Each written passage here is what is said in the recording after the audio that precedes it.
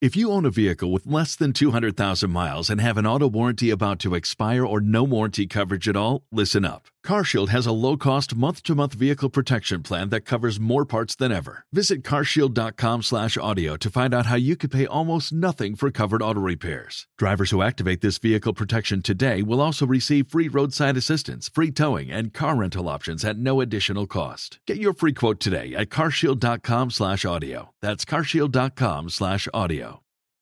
Welcome to Radical Personal Finance, a show dedicated to providing you with the knowledge, skills, insight, and encouragement you need to live a rich and meaningful life now while building a plan for financial freedom in 10 years or less. My name is Joshua. I'm your host, and today we're going to talk about revolution versus reformation and how you can protect your money, your family, your livelihood, etc. if you are unfortunate enough to live in a time of revolution. This morning on Twitter, I wrote out a quick tweet that said, over a period of years, I've become entirely opposed to revolution. I've become convinced, over about the last 10 years I've been thinking about it, I've become convinced that revolutions are always bad, that they are 100% of the time just completely bad. Rather, I'm in favor of reformation. The things that need to be changed in society or in the world or in your city or your community, those things should be changed not by revolution, but by reformation. Now, at the beginning here, I want to just talk philosophically about this difference between revolution and reformation, and then we'll apply it to money. But you should be forewarned that this show is going to be big picture. I'm not going to give a lot of specific financial advice, but I will talk about what I see as the solution of how to survive and prosper during a revolution if you find yourself living through one. First, conceptually, what do I mean by these terms, revolution and reformation? Well, admittedly, they're imprecise, but what I think of when I think of revolution is a complete transformation of something within a very small amount of time. A complete transformation of something within a very small amount of time. I also think of the concepts of kind of a lack of control, a broad spread uprising of some kind. That has something to do with it. I think there may also be violent connotations, whether that includes physical violence, such as some political revolutions have included, or that just implies such a dramatic pace of change that it feels almost violent because it's so fast. Now, I contrast revolution with reformation. And when I think of reformation, I think of a more measured system of change, a step-by-step, block-by-block change. It may wind up being a total transformation, but it's more systematic, it's more controlled, it's less revolutionary. And I become convinced that revolution is almost always bad. I want to say always bad, but sometimes I might apply the word revolution to something like the technological revolution. The fact that you're listening to my voice right now is an example of is an outcome of a technological revolution. Now, is it all bad? I wouldn't say so, and so I wonder if my universal condemnation of revolution breaks down. But it actually has been pretty tough. If you are to compare the challenges that we face today with regard to the technological revolution, they are substantial. The easy access to information has had untold positive effects, allows me to speak to you right now in just a really incredible way, but it also has come with tremendous difficulties. Example would be, how do you properly measure the flow of information? The world is dealing with things like fake news epidemics. How do we properly measure the impact of fake news? How do we teach people to carefully filter their information for its actual truthfulness? We're wrestling with topics like censorship. What ideas should be censored, either by individuals or by public outcry? Who should be censored and why? these are ideas that we're wrestling with. And you can see the instability in many of our societies that has come and is coming because of this technological revolution. It's been so fast that it feels like we haven't had time to get used to it or to learn the new skills that we need. Now, I'm not going to say that the technological revolution is 100% bad, but it's really tough. It's really tough to handle. When we move into the world of things like political revolutions, I'm convinced that they're 100% bad.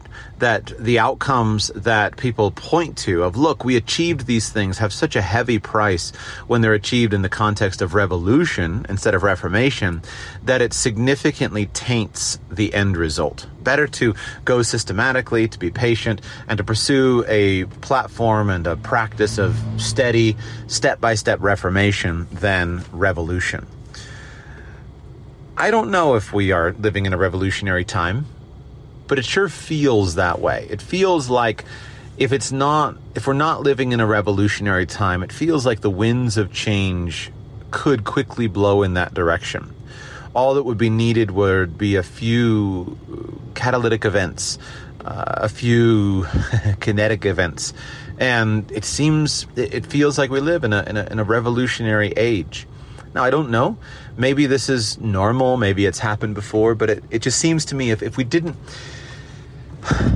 When I think about history, and I think about what it may have felt like and smelled like and sounded like to live in other pre-revolutionary cultures and times, I don't know how different it would be from what we're living through right now. And so that causes me to be sober and to try to be sober-minded. So what happens in revolutions? Well, one of the reasons that revolutions can be so dangerous is because they're usually accompanied by mobs of people. And mobs scare me. Mobs of any kind scare me. There's only one time I've ever been a part of a mob, and you'll laugh, but it's true. And that was when I was in high school, and I did musical theater, and we performed the Disney Beauty and the Beast production. And I was part of the mob. The mob song from Beauty and the Beast. He's got fangs. Kill the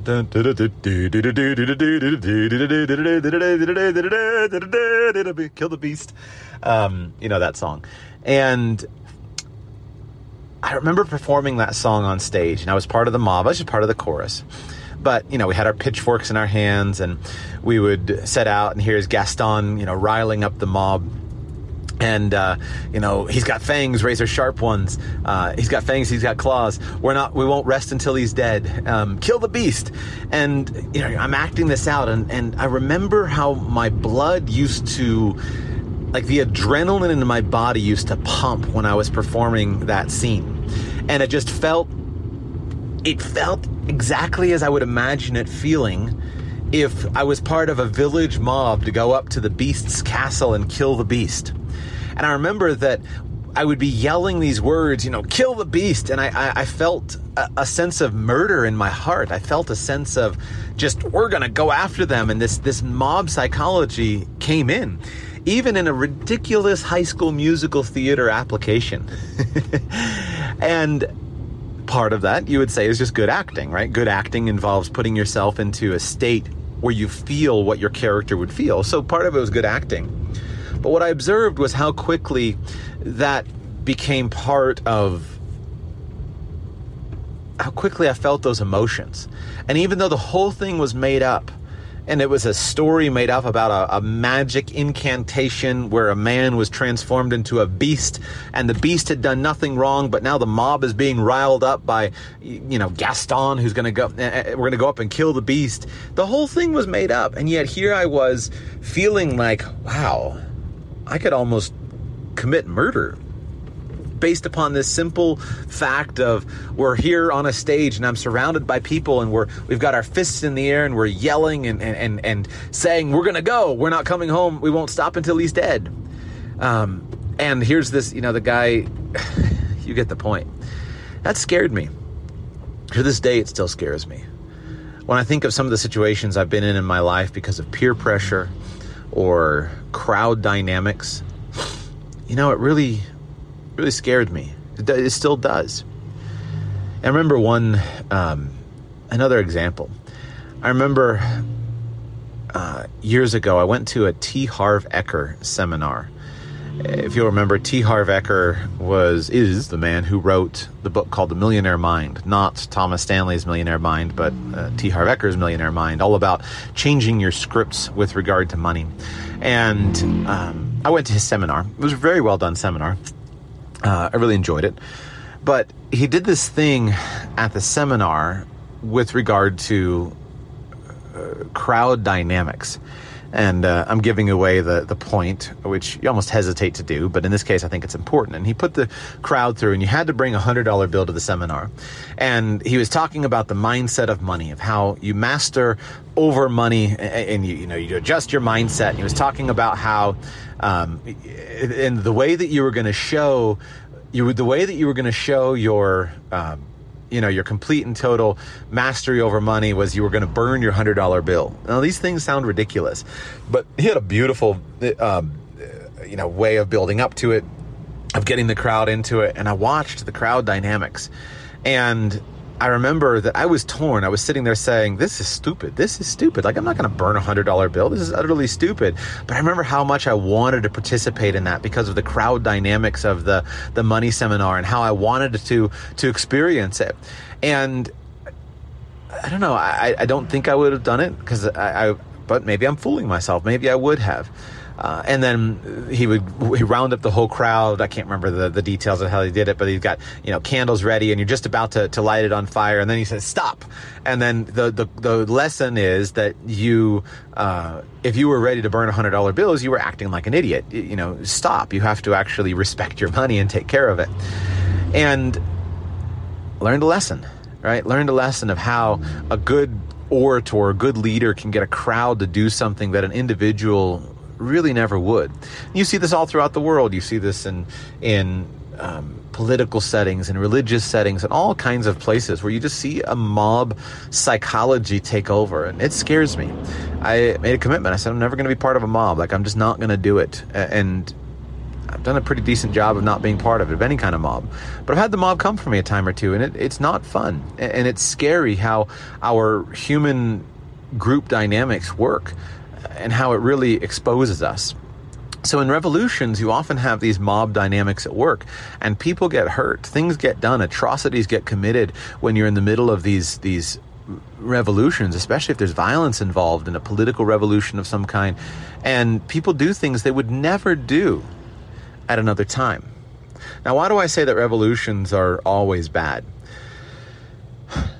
That seems like a hard statement to defend, where most of us want to go is immediately to, what about the American Revolution? Right? Let's talk about, the American Revolution was great, we say. The American Revolution was great, but the French Revolution, that was the bad one. Well, sometimes some French people might want to talk about that. It seems, a little bit mean to always make fun of the French Revolution, although it had a lot to be critical of. But even just the American Revolution, years ago when I was young, I was raised with probably what many Americans are raised with, is this basic concept that the American Revolution is the ultimate example of an appropriate, moral, upright, just revolution. It was the right thing. And of course, we're coming up here on July 4, the day to celebrate the American Revolution, Independence Day. Over the years, I studied history a lot more. I started off thinking, I would have been a patriot, right? I would have been right there with Paul Revere, and I would have been there in George Washington's army, and I would have been there with that. But over time, I've become convinced that, I hope that I wouldn't be, actually. At this point, I think the American Revolution was a mistake. I think it has turned out to be a mistake, and although you appreciate so many great things about the United States of America and so many good things that have happened, none of us have God's middle knowledge to go back and have an idea of what would have happened if things had gone another way. And I personally, if I could go back and you just say, Joshua, you can go back and be a subject of King George living in the United States, the U.S. American colonies, I'd do it in an instant. You had the freest, one of the freest places on earth, as long as you weren't a slave. a black slave in the United States, you had one of the freest places on earth with, a tenth of the level of taxation of British people had. Basically 1% of income is what historical economists have estimated. Incredible freedom. And when you look at what happened in the wake of the revolution, an immediate hyperinflation, immediate massive increases in taxes, immediate new laws, and then you had the pre-constitutional era that quickly led to the U.S. Constitution. And sorry to step on your toes, constitutionalists, but it's turned out to be, I don't know, you appreciate some things about it, but a number of years ago, I became convinced that I'm an anti-federalist politically, and that the Constitution was basically a middle-of-the-night coup. And what has happened is the victors write the history books, and so the Constitutionalists won. And so now we look at the Federalist Papers, and every conservative Republican says, well, let's look at the Federalist Papers. And, you compare the Federalist Papers to today, and you say, well, I appreciate many of the things about the Federalist Papers, but I'm not convinced it was a good thing. I'm not convinced it was the best solution. And again, I'm not bitter about any of this stuff, just kind of an abstract, unpopular opinion that I personally hold. No need to argue about it. None of us can go back and change it. None of us can adjust it. But I find the constitutional period, or the Revolutionary War period in the United States, important, especially as it relates to wealth. Because over time, when I finally realized, you know what? I think if I were, 200 and whatever years ago, if I were anything like I am today, I probably would have been a loyalist, right? I probably would have been a loyalist to the crown. And so what would that have meant to me financially? Well, it would have meant total ruin, right? Financially. There have been two major periods in the United States of America where tens of thousands of people have been ruined financially. Actually, I guess probably three, but two big ones, where tens of thousands of people have been utterly ruined financially by revolution. The first obvious one was in the wake of the American Revolution, where all of the loyalists, anybody who had not joined the revolutionary cause, all of the loyalists basically had to flee to Canada, many of them. They lost their property was taken. Lost their assets, lost their businesses, experienced complete social ostracism, basically lost everything. And many of them, of course, fled to Canada and started over in Canada. And I'll give you the other example in a moment. But it's sobering when you think back about how fraught with danger things were. Again, the victors write the history books. And so we look back from a modern perspective. If you're in the United States and you're raised as a U.S. American, you look back and you say, well, of course, what the people did was patriotic. And Thomas Jefferson says the tree of liberty should be watered with the blood of tyrants. And these were the most patriotic men ever. No, they committed treason, right? They committed treason. And in my opinion, again, very unpopular opinion, but in my opinion, under completely false pretenses. So what would have happened if they had not won? Well, if they had not won, then everybody who joined that side, if England had been victorious in the American Revolution, which any observer would certainly have expected, the actual outcome of the American Revolution was astonishingly unexpected for kind of a thoughtful outside observer. Basically, the French saved the revolution at the end due to some good diplomacy. I think it was Ben Franklin, right, who went to France and finally succeeded in persuading the French to join the cause and help to defeat the British. But another reason to practice your French. Benefits of learning foreign languages. But without that, if the British had won, then of course all of the supporters, all of the rebels would have been totally crushed. The rebels would have been crushed. Their property would have been taken. They would have been hanged in the village square. They would have been imprisoned. Their families would have been left completely destitute. And they would have lost everything. So put yourself back in the context of the American Revolution, right? You're living in Boston. And put yourself into a situation where you've got to take sides in this war. You've got to either be a rebel, aka a patriot, or whatever term of the time, or you're going to be a loyalist. Well, that's a hard question to make, because if you pick one side or you pick the other, if you pick the winning side, things might work out for you. If you pick the losing side, you might be ruined. And that's what happened. The rebels won. The revolutionary spirit, the early Americans won. But that meant that the loyalists were destroyed and had to flee with what they had on their backs. Now let's go forward in the United States to another period after the Civil War. So again, in the Civil War, you have a revolutionary spirit. You have the Southern secession. And then you have the Union Army come in and determined to put down the Southern secession. Well, we know how that war ended. It wasn't clear in the middle of it how exactly it would end, but we know how it ended. And just think back to what would have happened in that context if either side had won. Now we know, of course, that the Union Army won. So tens of thousands of landed Confederate supporters fled the United States. They fled to Europe. They fled to Central and South America. They fled the United States. Tens of thousands of Confederate landowners lost massive amounts of property with the property of their slaves, which obviously that was the morally right decision, but it still doesn't change the financial devastation that they experienced. But in addition to that, people lost houses, they lost businesses, they lost massively, and again, tens of thousands of people, primarily the wealthy landed people, fled all around the world. And that was a war that was filled with war crimes. That was a war that was filled with human atrocity on both sides. War is never pretty. It's never as neat and as elegant and as pretty as you want it to be. You want it to be this nice thing, but war is ugly and tremendous crimes are committed in the midst of it. So you had tens of thousands of Confederates that fled and lost everything and had to start over again in another place. Now, what if that war had gone differently? You know, one of my forebears was the leader of a county in the South, inside the Confederate South, that when the Confederate South seceded from the Union, he actually led the charge for his county to secede from the Confederacy. And so he was a Union loyalist. He didn't want to be part of the Confederacy. What would have happened to him if the Union had won? If the South had won. Well, of course, if the South had won, then he would have been a traitor.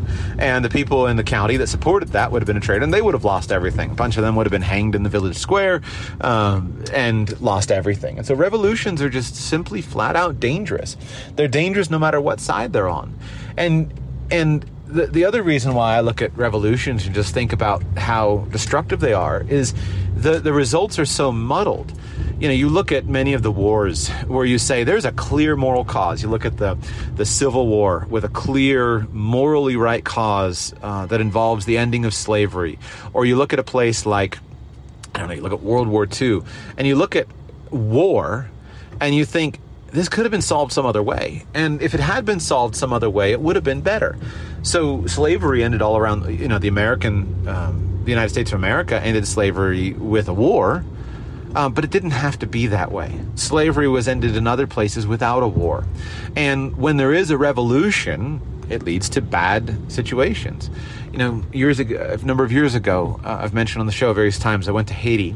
And one of the things that's really interesting when you speak to Haitians is Haitians are incredibly proud that their country has, to my knowledge, is the only successful slave revolt, black slave revolt in the world. And it's really interesting because I toured the palace and the citadel that I mentioned in a previous show.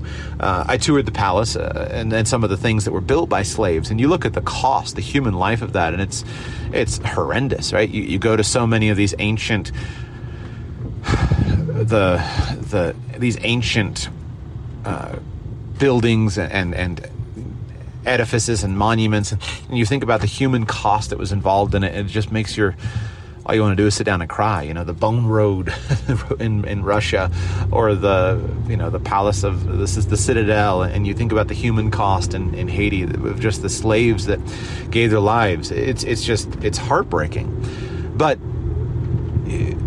when I've gone back and I've thought about what's happened in Haiti since the revolution, And when I would talk to the Haitians and try to get an understanding of what on earth is going on in this nation, I don't know. I'm not Haitian. I don't really have any way to why I should have a valid opinion about it, but it just seems like such a troubled and dysfunctional place that I wonder if the revolution was great. I think Reformation would have been better. Don't know. My history is not competent enough to know that. What I do know is this: revolution is dangerous. It's dangerous for you, and it's dangerous for your money. Now, if you're on the winning side of a revolution, can it make you a fortune? There have been people throughout history who have done that. There have been people throughout history who made their fortune during times of war. War is a racket. War is a way of certain people getting rich. And so if you can be on the winning side and you can play that inside game, maybe you can use war. Maybe you can use a revolution to build your fortune. I'm not comfortable with that. I'm not interested in it. I think most of that is immoral. I wouldn't sleep at night if I had a financial fortune that was built on the death of thousands of people. I couldn't sleep. I couldn't spend that blood money. But I acknowledge that is the case throughout human history. There's also a good chance of ruin. If you're on the wrong side of the revolution, there's a very decent chance of ruin. So what do? How do you protect yourself if you happen to wake up and find yourself in a time of revolution? Well, about the only thing I know to do is to step out of the way. Sometimes easier said than done. And sometimes morally, I think stepping out of the way might be the exact wrong thing to do. Morally, it would seem that there are times when you need to stand up and open your mouth. There are times when fighting, whether it be physical violence or whether it be with words or rhetoric, seems the appropriate thing to do. The cost, finances should not be our God. Finances should not be, building wealth and keeping wealth should not be the only thing that we're focused on. It should not be. And so I want to leave wide open the door and leave wide open the position that there are times when something is too important to run away from. But when I look at things pragmatically, and with the background that revolution is probably bad on all sides, which admittedly very few people would share that opinion, but I've just tried to articulate a little bit about why I think it is generally bad and why I support reformation of things that need to be reformed, but not revolution. When I look at it, about the only solution that I see is to get out of the way. Get out of the way physically. Remove yourself from a place of physical harm. Remove yourself and your capital, or at least significant amounts of your capital, and have a plan to go somewhere else. If you go back to almost any revolution, there are warning signs in the years before it. There are warning signs. Two that I've had a good deal of experience with that are fairly recent would be the Cuban Revolution, and then also the political revolution in Venezuela. Now, they looked different, but one of the things that's been fascinating to me is that both of them had significant warning signs. They did. And in both cases, you'll find people who had their eyes opened, and who had their eyes opened, they were paying attention, and they made plans to not be stuck in the middle of a revolution.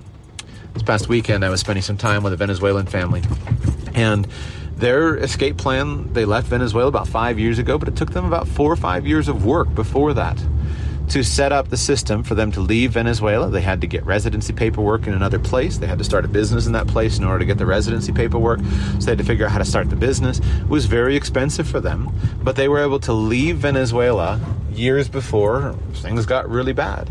And today, we were sitting at a resort, sitting and chatting, and they were doing well, doing really, really well.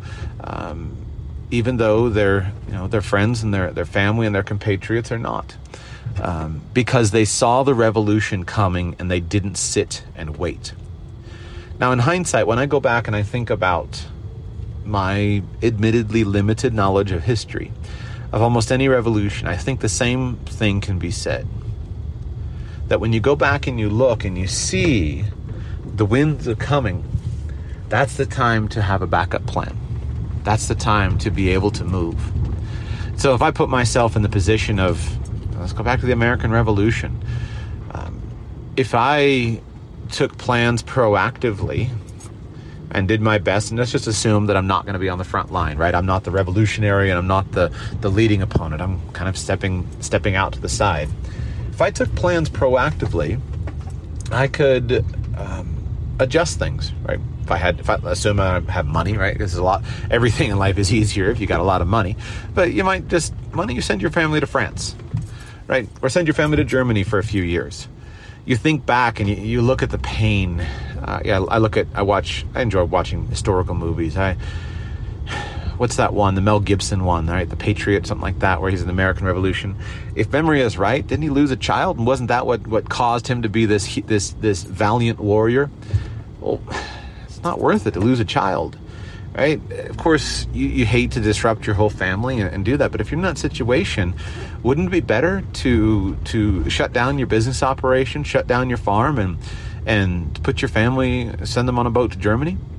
You go back to Germany, kind of pre-World War II Germany, and you look at all of the people. You think about a guy like Albert Einstein or who was the economist, Mises, I think, who got out, a little time before, and they waited even too long. But you think about all the people who stayed in Germany and in Austria, if they had just simply left, if they had recognized, look, the writing's on the wall, let's adjust, let's go in a different direction, let's move some of our affairs, move some business affairs, and let's go to a place that's a disinterested, more neutral place.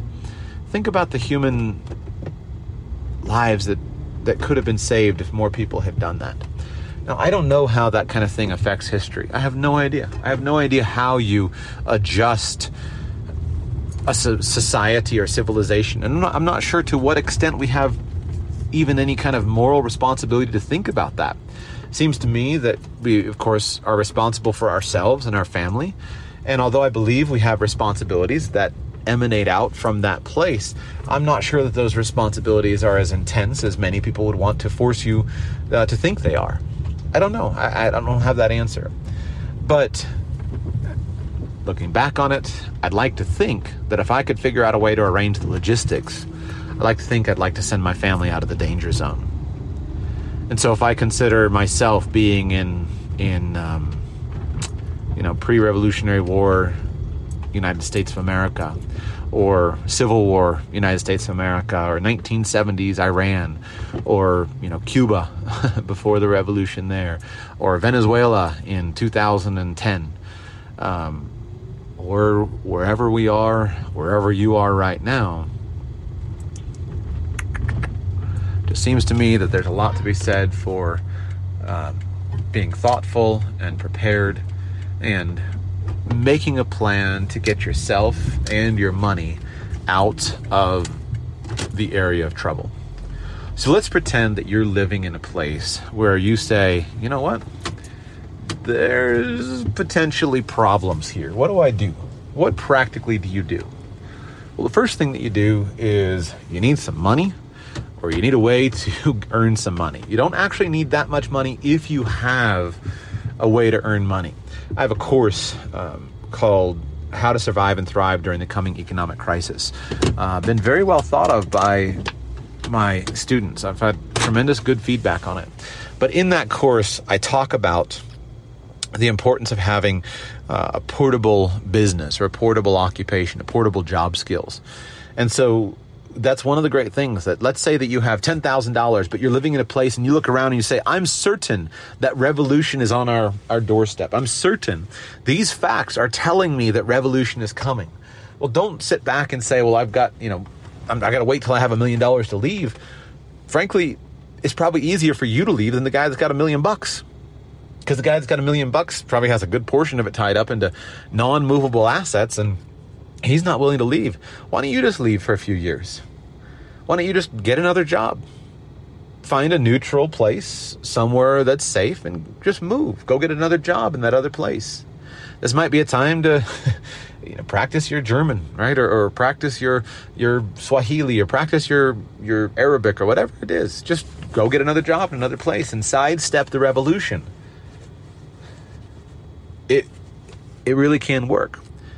Now, there are some logistics to that, right? You need a residence permit. You need the ability to work legally. You got to deal in our modern world. It's much more complex. If it were 1775, you could just get on a ship and no passports, and you just get on a ship and go. Even if we were back in 1930 or 1935, the use of passports and paperwork was nothing like what it is today. Today, it's an administrative nightmare, and you'll spend your $10,000 just getting your work permits to go to another place. But it's worth it. So you need a source of income. Now, in the modern world, one of the things that's so great is so many of us can earn an income through the technological revolution that we live. You can earn an income through your phone. You can earn an income through your computer.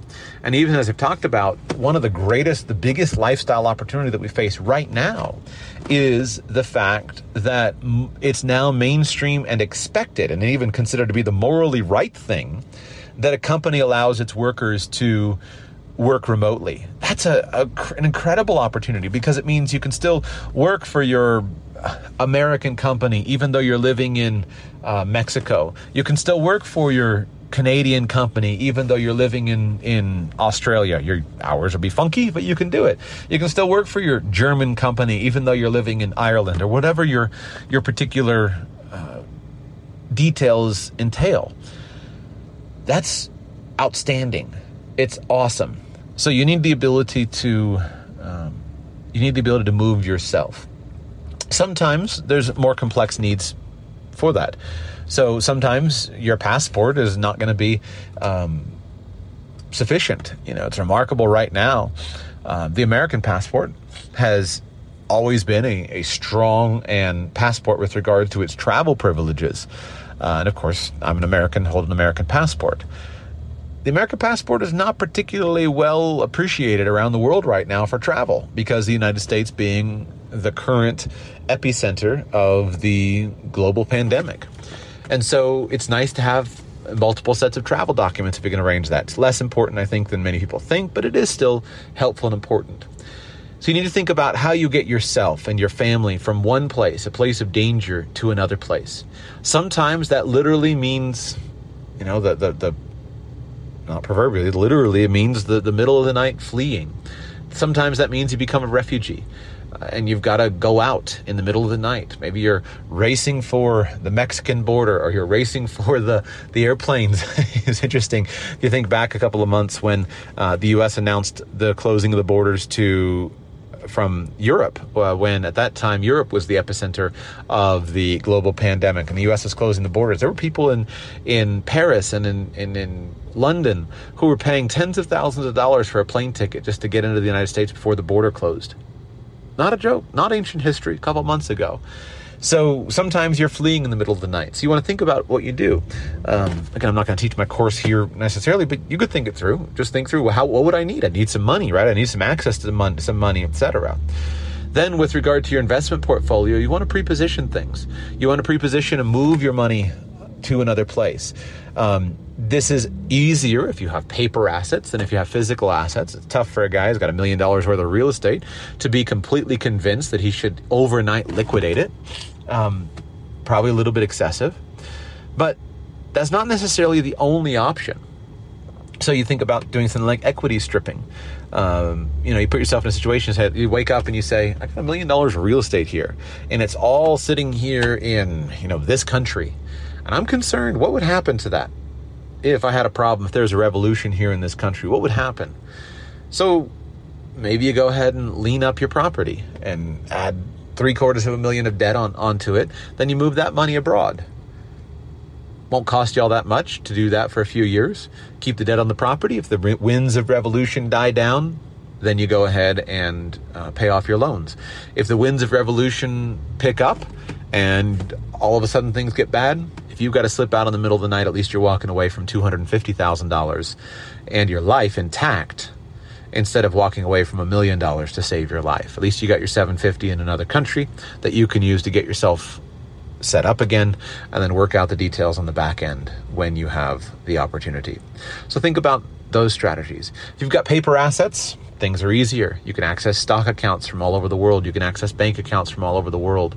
And it's easier to do that now than it ever was. Just imagine yourself in 1775.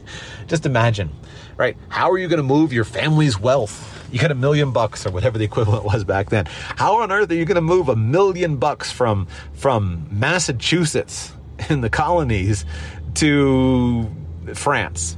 How are you going to do it?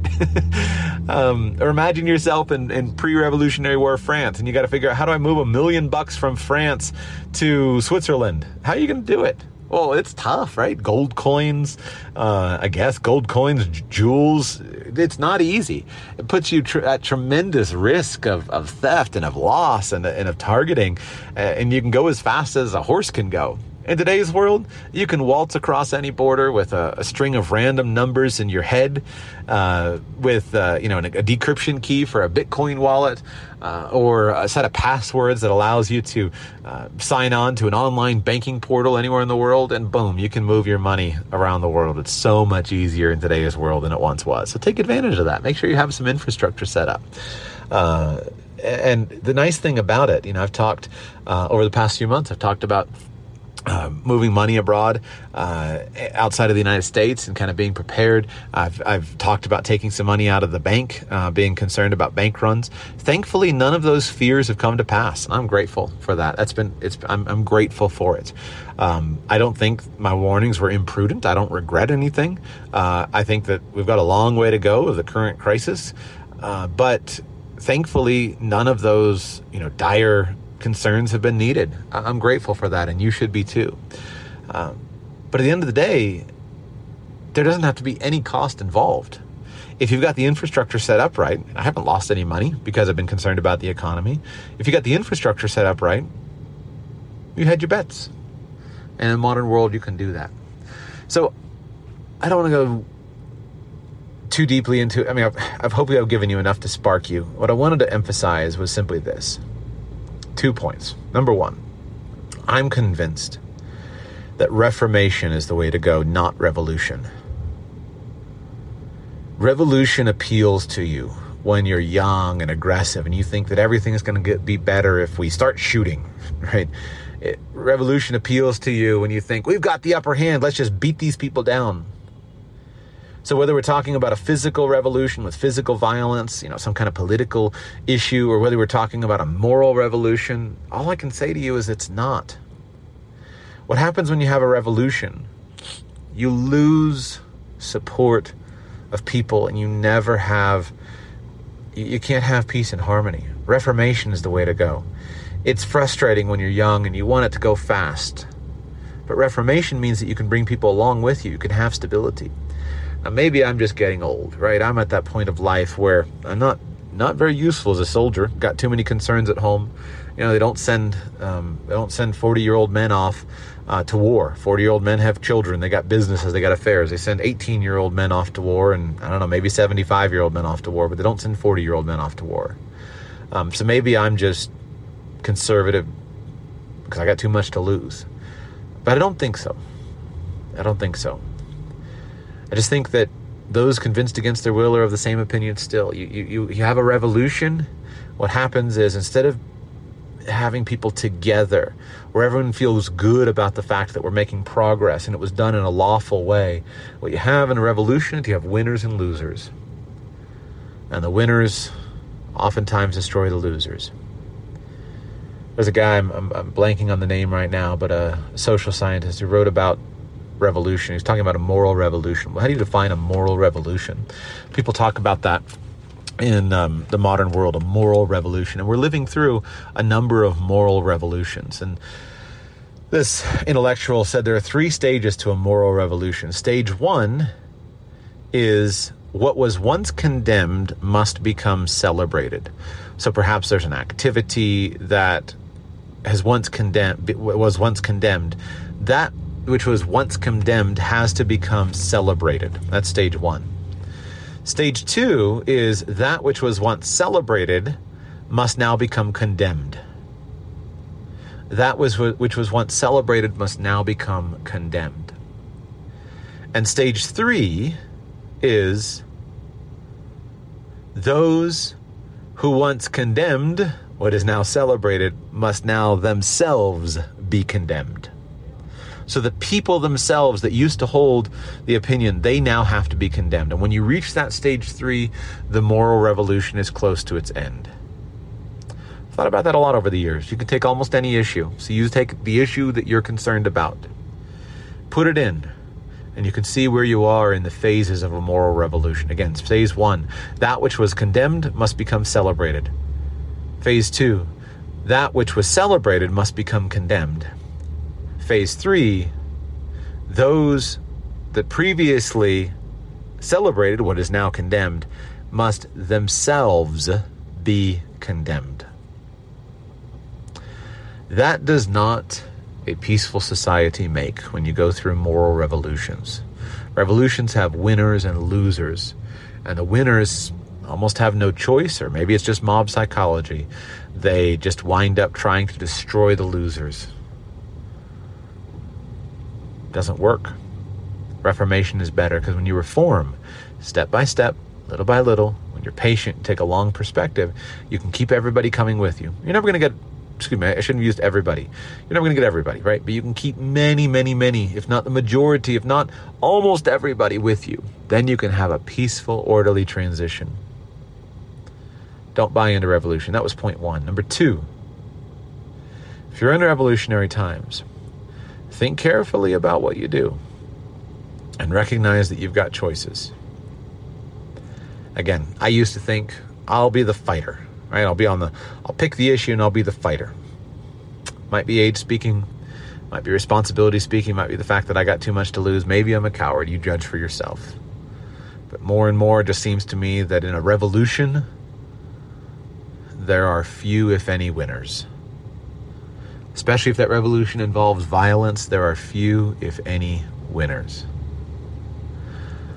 I don't want anything on my conscience that I'm ashamed about a decade from now.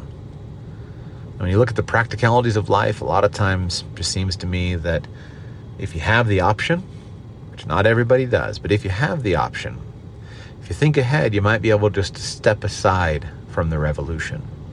That might save your life, might keep your family together, might save your children, etc. Might save your neighbors. Pay attention. Don't think just because you've never lived in a revolution that somehow they don't happen anymore. They do happen. They have happened. They will happen.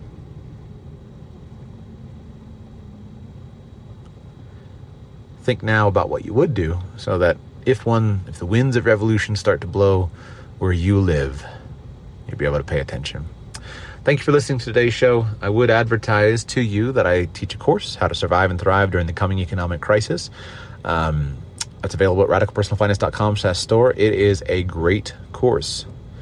I give you everything I need to know, everything I could think of as to solving some of these problems. And anybody that took my advice has been far more relaxed in the current crisis that we're living in than their neighbors. I've been far more relaxed and in a strong place in the current crisis than most of my neighbors. And I want that to be you. It's not too late. Right? It's not too late for this current crisis. One of the things that should be pretty clear is that most things don't happen all that quickly. There's plenty of time. But as the classic saying about bankruptcy goes, how did you go bankrupt? Well, slowly at first, and then all of a sudden, right? Slowly, then quickly. It's oftentimes how crises seem to happen as well. They happen slowly, then they happen quickly. So if you're in a phase where you're concerned that in the future there might be a crisis, be it personal, be it natural disaster, be it a widespread societal issue of some kind, a monetary issue, etc., make a plan. Think it through. And I would humbly submit to you that the resource that I've created at radicalpersonalfinance.com/store should be one of your first steps. radicalpersonalfinance.com/store, How to Survive and Thrive During the Coming Economic Crisis. Hope to see you inside the course.